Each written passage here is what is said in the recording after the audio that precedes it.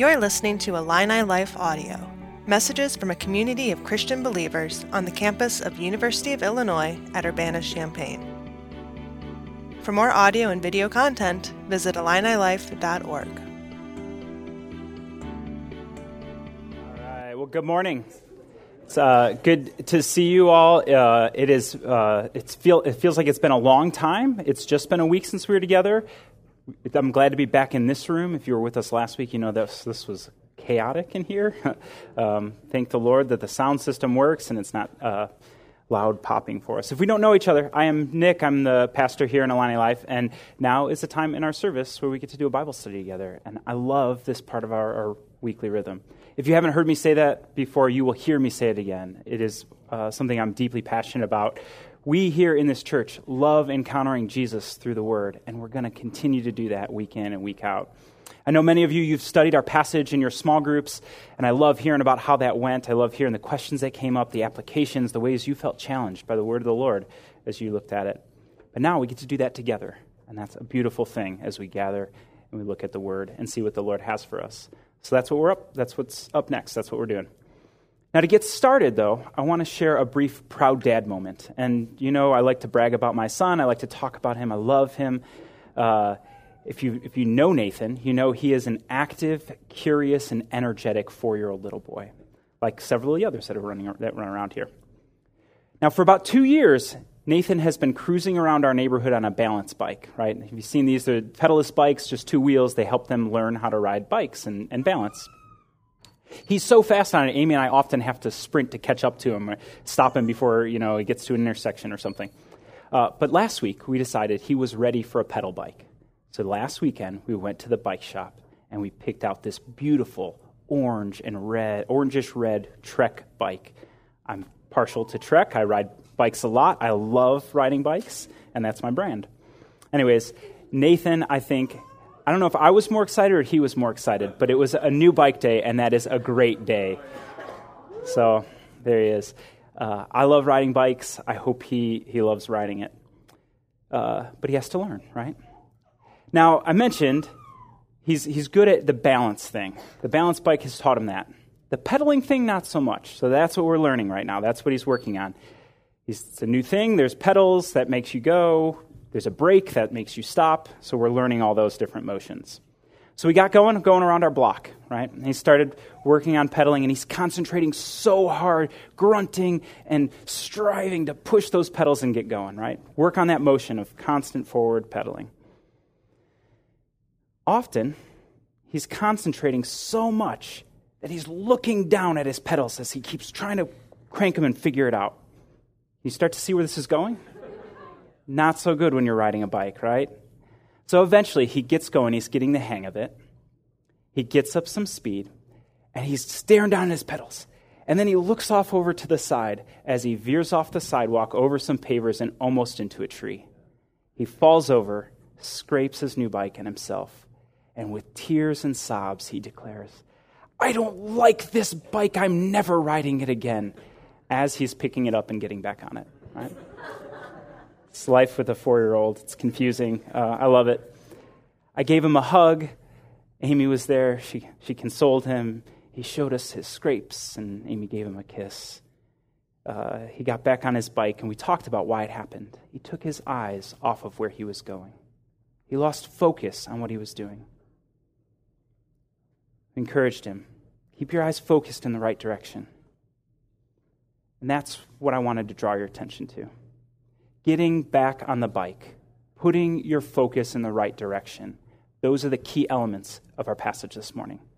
Those are the things that I hope you see as you were studying this passage, and I hope that we'll see this morning. In an encounter with Jesus, Peter, one of the disciples, he is restored after he has abandoned Jesus at the night of his arrest.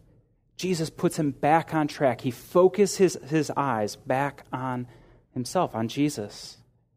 And as we look at our passage, we're going to see this morning that when we fall, Jesus picks us back up and puts us back on track.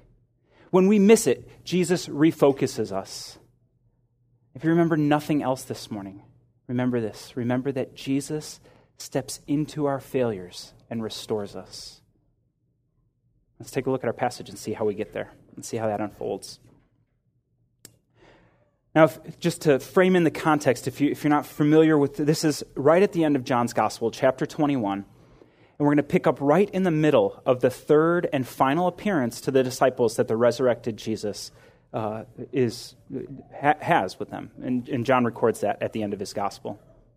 The disciples, they're out fishing, or a number of them are out fishing on the Sea of Galilee. In your translation, it might say Sea of Tiberias. They're the same thing, it's just another name. It's synonymous, and different ways of referring to the same body of water. And they've been out fishing, and they've been out all night, we know from the text. And they haven't caught a thing. So I guess they've forgotten how to be a good fisherman, right? And Jesus, he appears on the shores, and he calls out to them, and he says, put the nets on the other side of the boats, right? If you know this story, they do. And immediately the nets are so full of fish, they can't even get them back in the boat.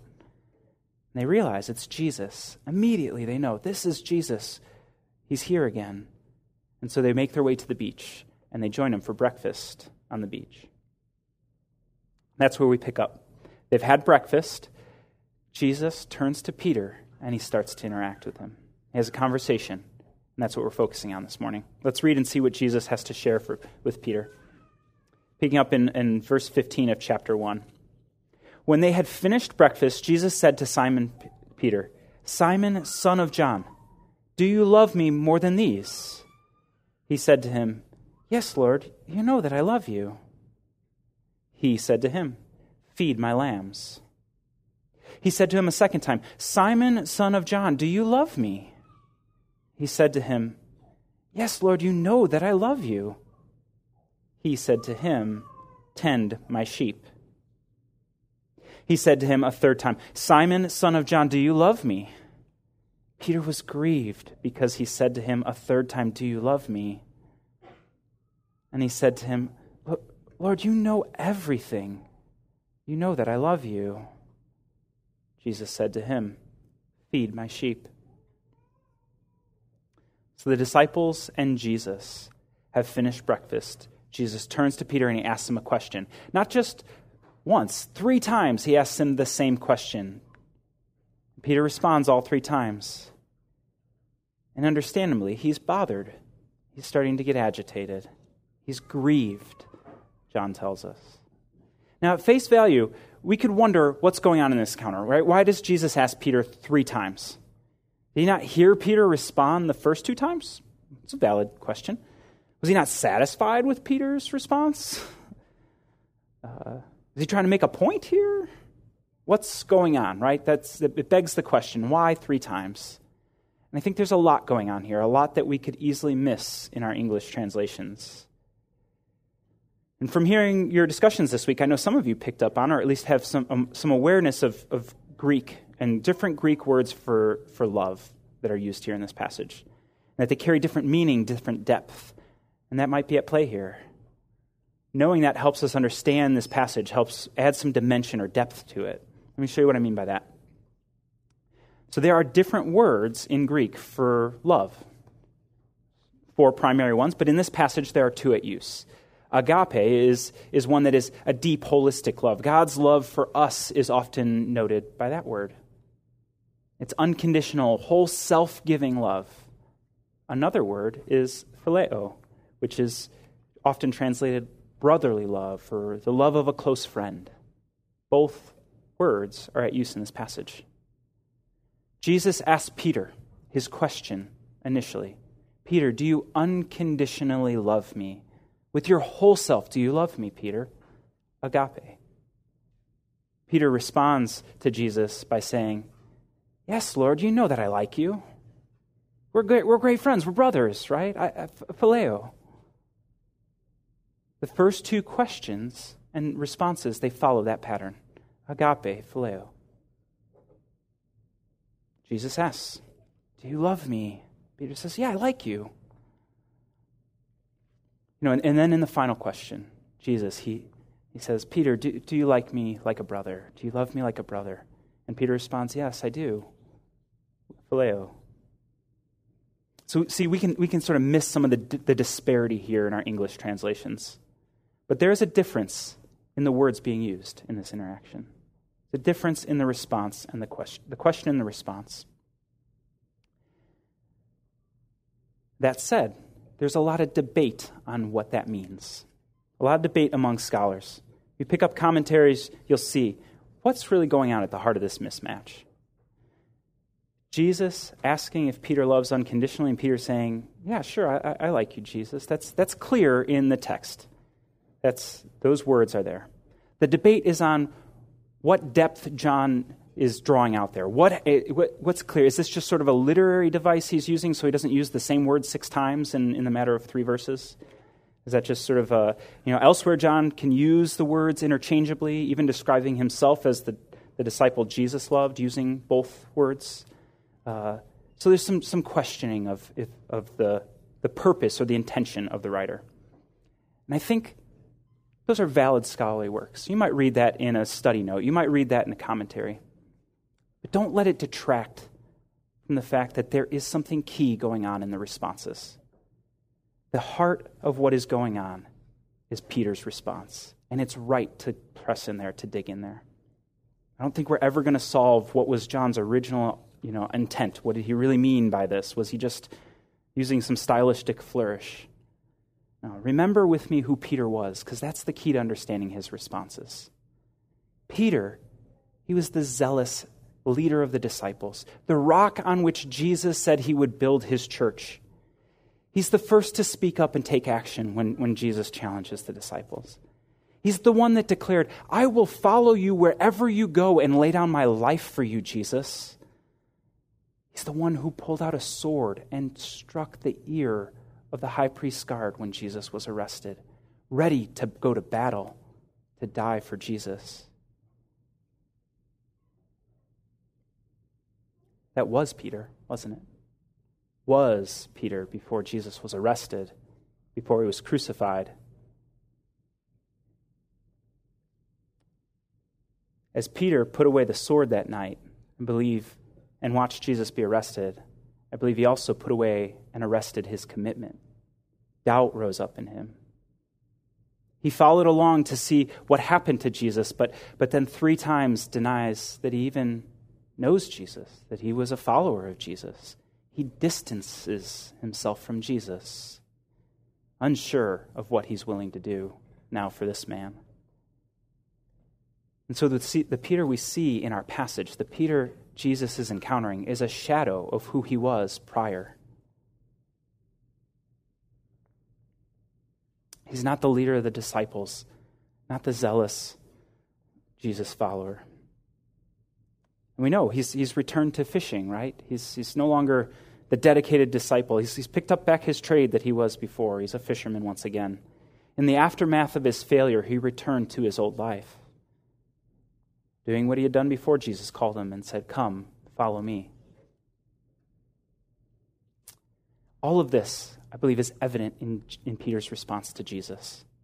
When questioned his love, he's no longer declaring the great depths of his love and the commitment he will fulfill, what depths or what heights he will go to for Jesus, right? Before, I will lay down my life for you. I will go to the ends of the earth for you, Jesus. How does he respond now? It's a muted Peter, a different Peter. He simply tells Jesus, you know I love you. That's it. You know I love you. This is a broken Peter, a doubting Peter, a Peter with guilt, wondering if he'd bail on Jesus again when push comes to shove. Peter's response, it seems to say, despite my shortcomings, despite my failure, Jesus, I love you, and you know that I love you.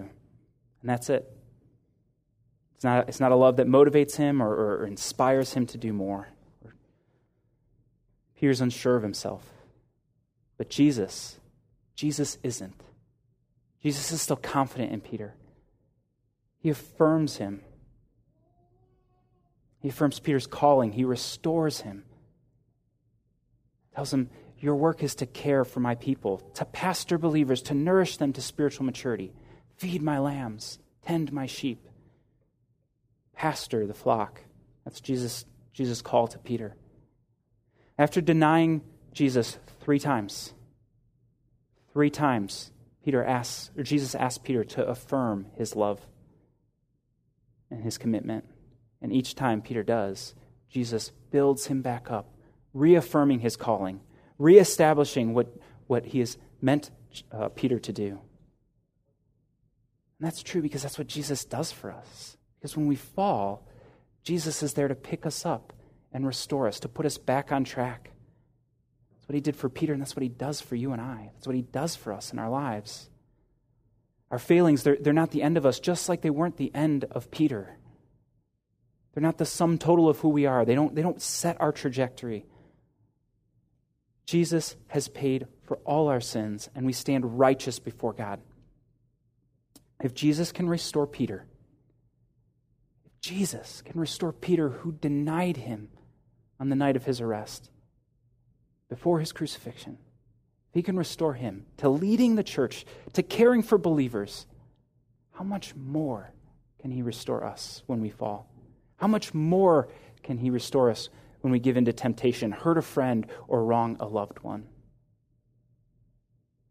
Now, don't get me wrong. There are consequences for our actions, right? It's not that Jesus just overlooks everything, right? There are earthly consequences when you break laws, when you fracture relationships, when you create and sow emotional turmoil. Yet we're never beyond the grace of God. We're never beyond the restorative work of Jesus in our lives. He's there to pick us back up and put us back on track when we fall. That's what he did for Peter. Let's keep reading and see what else he does, how he continues to build Peter up. So we're going to pick back up in our passage, and here we're going to see Jesus prepare Peter for the future that he faces. Let's read. Jesus says, "Truly, truly, I say to you, when you were young, you used to dress yourself and walk wherever you wanted. But when you are old, you will stretch out your hands, and another will dress you and carry you where you don't want to go." This he said to show what kind of death he was to glorify God. And after saying this, he said to him, "Follow me." Follow me. It's an echo of what Jesus first said to him. He called him to be his disciple. He calls him again. Just as Jesus did at the Last Supper, he warns Peter of the future that he's going to encounter. He does it in an effort to prepare him, to warn him. He tells Peter in his old age he will lose his freedom, being dressed by another and led where he doesn't want to go, ultimately stretching out his arms to be crucified. This is clear imagery, clear reference to crucifixion. Stretching out your arms was the way they described what happens when you're tied to the crossbeam and forced to carry it to your execution site. Jesus, in these verses, he just warned Peter of the gruesome death he will eventually come to know. At the end, Jesus says, "You will lay down your life for me. You will fulfill that." Jesus has warned Peter and prepared him. Just as Peter said he would go to the ends with Jesus and lay down his life, one day he will be called to do so. And so at that moment, I have to wonder, what is Peter thinking, right? He already said he would do this, and then he bailed on it, right? What's going through his mind? The last time he faced crisis, he denied Jesus. Will he do it again?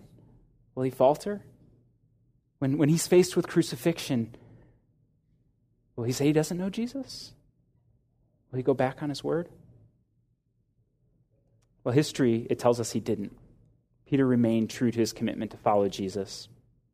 And we know some 30 years later, he was crucified in Rome, AD 64, during the reign of Nero, who killed a lot of Christians, not just Peter at this time. Church tradition, it tells us that Peter requested to be crucified upside down because he didn't think he was worthy to die the same way that Jesus had died, not seeing himself equal or fit. But he stayed true. He laid down his life for Jesus in the end. I think it's beautiful, the compassion Jesus has as he restores Peter. He tells him what's coming. He tells him that you're going to endure this death, this execution. But for nearly 3 decades, Peter serves Jesus. He has a chance to care for the flock, to preach the gospel, to lead the church. For nearly 3 decades, he knew what was coming, but he served Jesus with his life. All along, knowing that he would give his life for his God and King. So as Jesus lifts Peter back up, he prepares him for the future that's ahead. It's the gentleness of Jesus. It's the gentleness of Jesus preparing Peter for the moment where he'll be tested again. Where he'll come face to face with does he hold true to his commitment to Jesus? So often that's the way Jesus does things in our lives, right?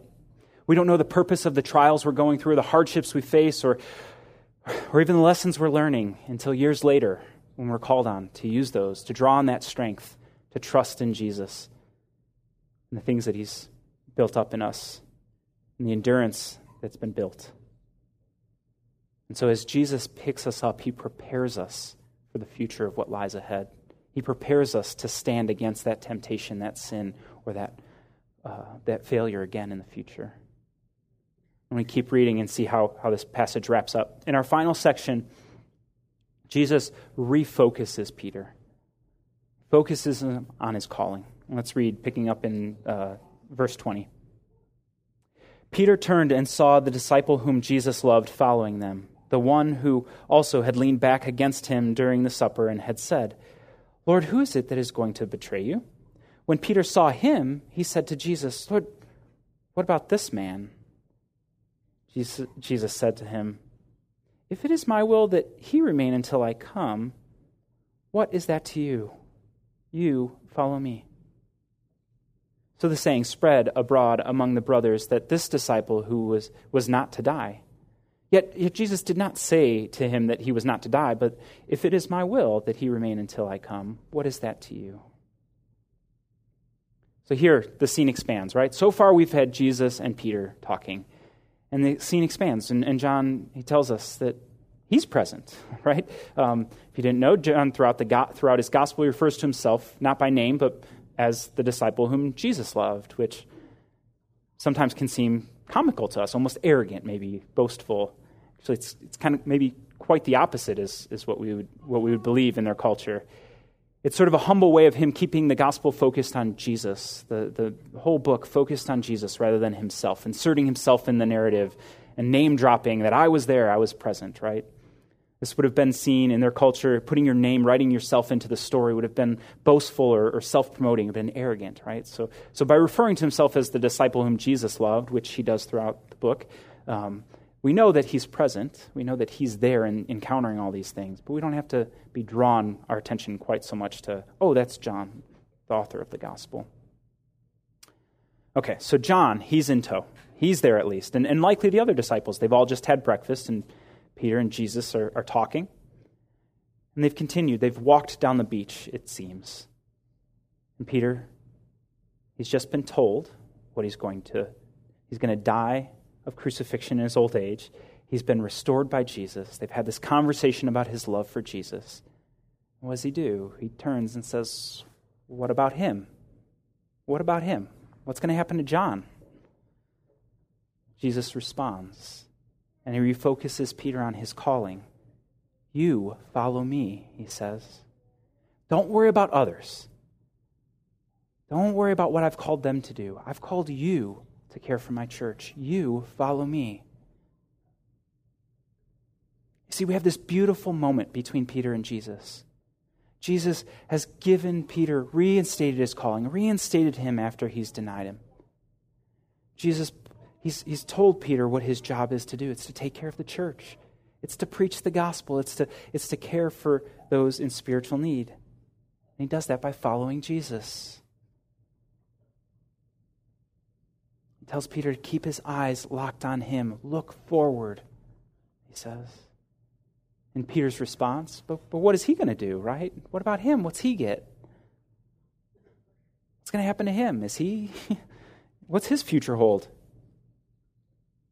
Jesus' response, what is that to you? You follow me. Told you what to do, eyes ahead. Not to the side, not at your pedals, eyes ahead, right?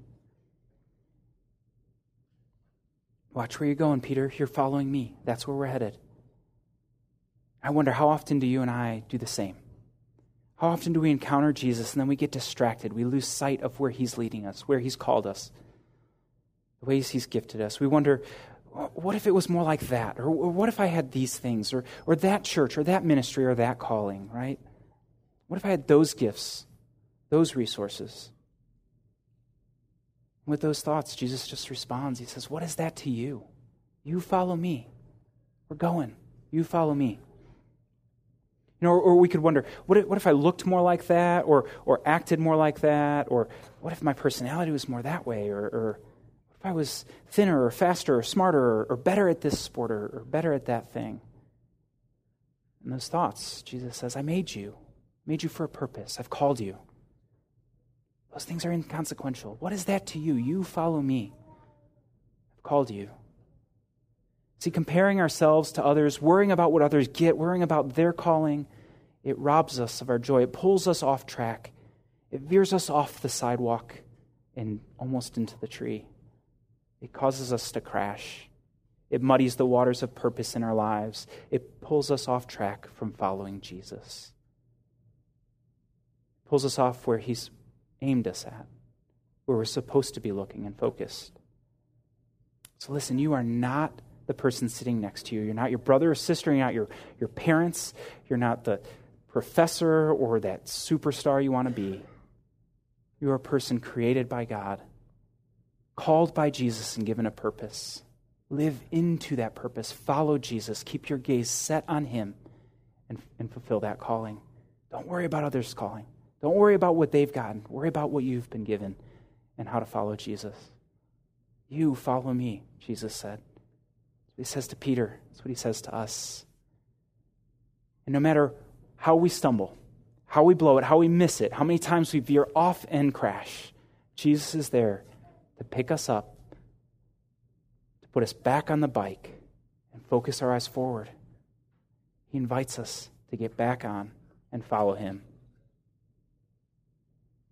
And so in our passage this morning, we see a gentle Jesus, but a strong Jesus.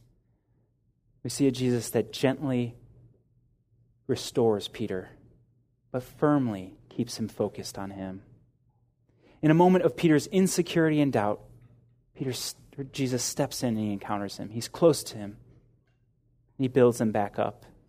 He restores him to his calling. And he focuses him back on what matters, on following Jesus.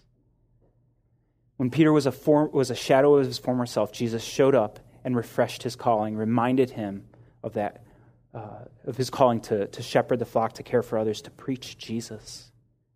And we know that Peter went on and did it. We read the book of Acts together at the start of the year, didn't we? We saw him doing it. Jesus was direct and strong, yet he was loving and gentle, and he does the same thing in our lives. Same thing for you and I. He graciously prepared Peter for the future ahead, and he does the same thing for us. Through the Word, through those around us, through his Holy Spirit. And then Peter, as he started to turn his eyes the wrong direction, Jesus focused him back, and he does the same for us. He does the same for us. He says, keep your eyes on me, follow me, focus on me. See, before Jesus' arrest, right, Peter, he was ready to die for Jesus, right? Ready to go to battle and lay down his life. But he didn't know how to live for Jesus. He didn't know how to live for Jesus. And so when he was faced with, what do I do now? He went back to fishing. And the resurrected Jesus came to him, sat with him. He talked with him. He walked with him. And he restored him. He built him back up. He called him to go back to following him, to care for his sheep, to feed the flock. He reminded him of what his work was to do, and to focus on Jesus. Jesus is doing the same for you. He's focusing you on him. Follow him. Come follow me, he says. Focus your eyes on me. Eyes forward. We're going. you pray with me?